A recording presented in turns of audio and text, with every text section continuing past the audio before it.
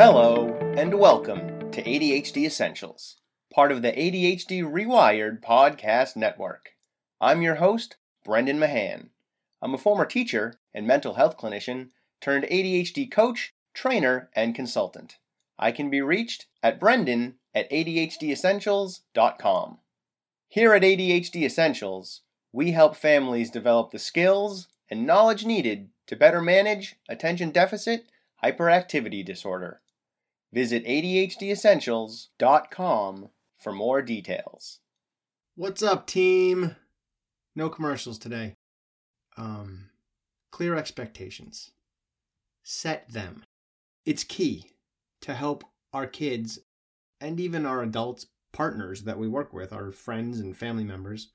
It's key to helping them know what we need and what we want and helping them find success.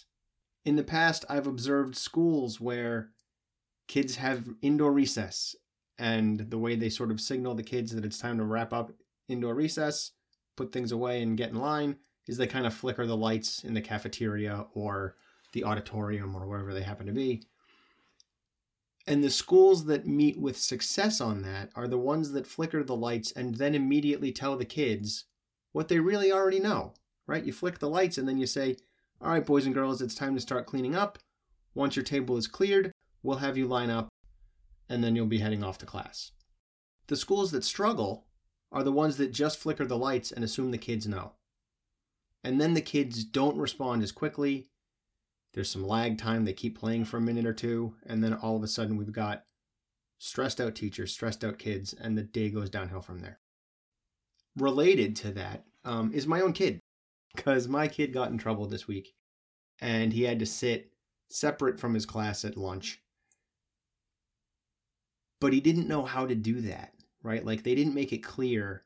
Really, he was supposed to sit away from one specific kid that there was some conflict with. And that kid was absent the first day of his punishment. And so my kid went and sat with his class because he thought he was supposed to not sit with that kid. And that kid wasn't there, so it didn't matter. Which is how things work in my family. Once the problem is solved, we tend to forgive stuff. In school, sometimes you got to make a bigger deal of things, and I understand that. So my kid went to sit at the table. That was not a plan. He moved over to another seat. Okay, he can handle that. Things changed a little bit from his understanding of them, but not the end of the world. Then he got up to throw his stuff away, and he doesn't get in trouble much, so he doesn't know how to be in trouble. So when he went to throw out his trash, he stopped off, had a little conversation with some of his friends sitting at the table, and he got in trouble for having that conversation. So to his mind, the rules just changed again. Not only does he have to sit away from his friends, he's also not allowed to talk to anybody. Then, at the end of lunch, everyone gets up and lines up and goes out to recess. So when people started getting up to line up, he got up and lined up. And he was told to sit back down because he's in trouble and he should wait to be dismissed. So he sat back down. And then someone else came over and said, "Why aren't you in line?" And he had to go get in line without having been dismissed, really. So all of that was really confusing for him because he didn't have clear expectations. He didn't know what it meant to be in trouble. He didn't know how he should behave. I walked him through it as best I could, but it didn't dawn on me that because he hadn't been in significant trouble before, he wouldn't know how to do it.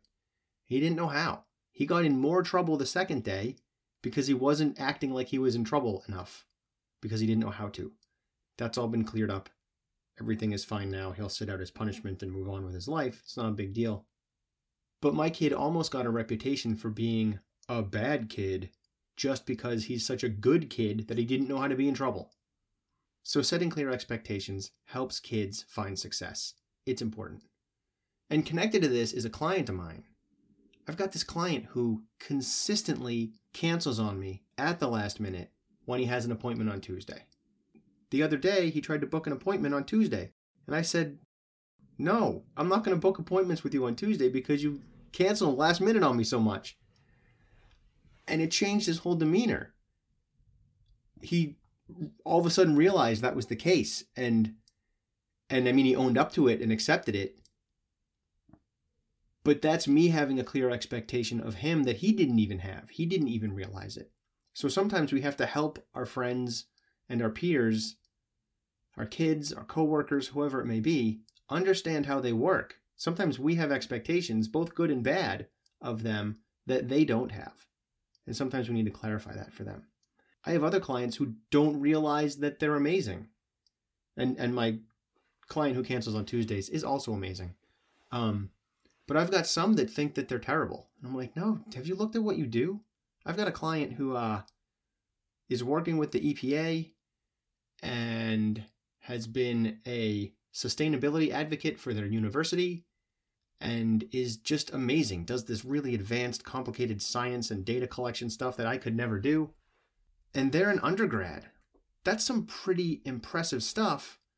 And they don't realize how impressive that is because they're not looking at themselves and what they've done as an indication of what might lie in the future for them, what expectations they might reasonably have of themselves. So today, start looking at yourself, start figuring out what your real expectations for yourself might be. And when you're working with your kids, if they start getting frustrated or anxious or angry, wonder about the expectations. Have they changed a bunch, like what happened to my kid?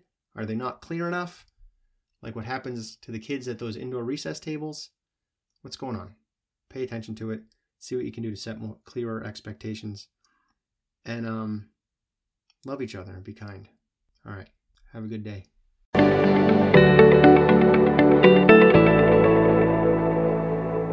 Hey, you're still here. Nice. Thanks for staying focused all the way through. If you have any thoughts or questions about today's episode, feel free to email me at brendan@ADHDessentials.com. And don't forget to check out the website, ADHDessentials.com, and visit our Facebook community. I'm looking forward to talking to you again next week. In the meantime, keep focusing on improvement over perfection. 10% better is all you need.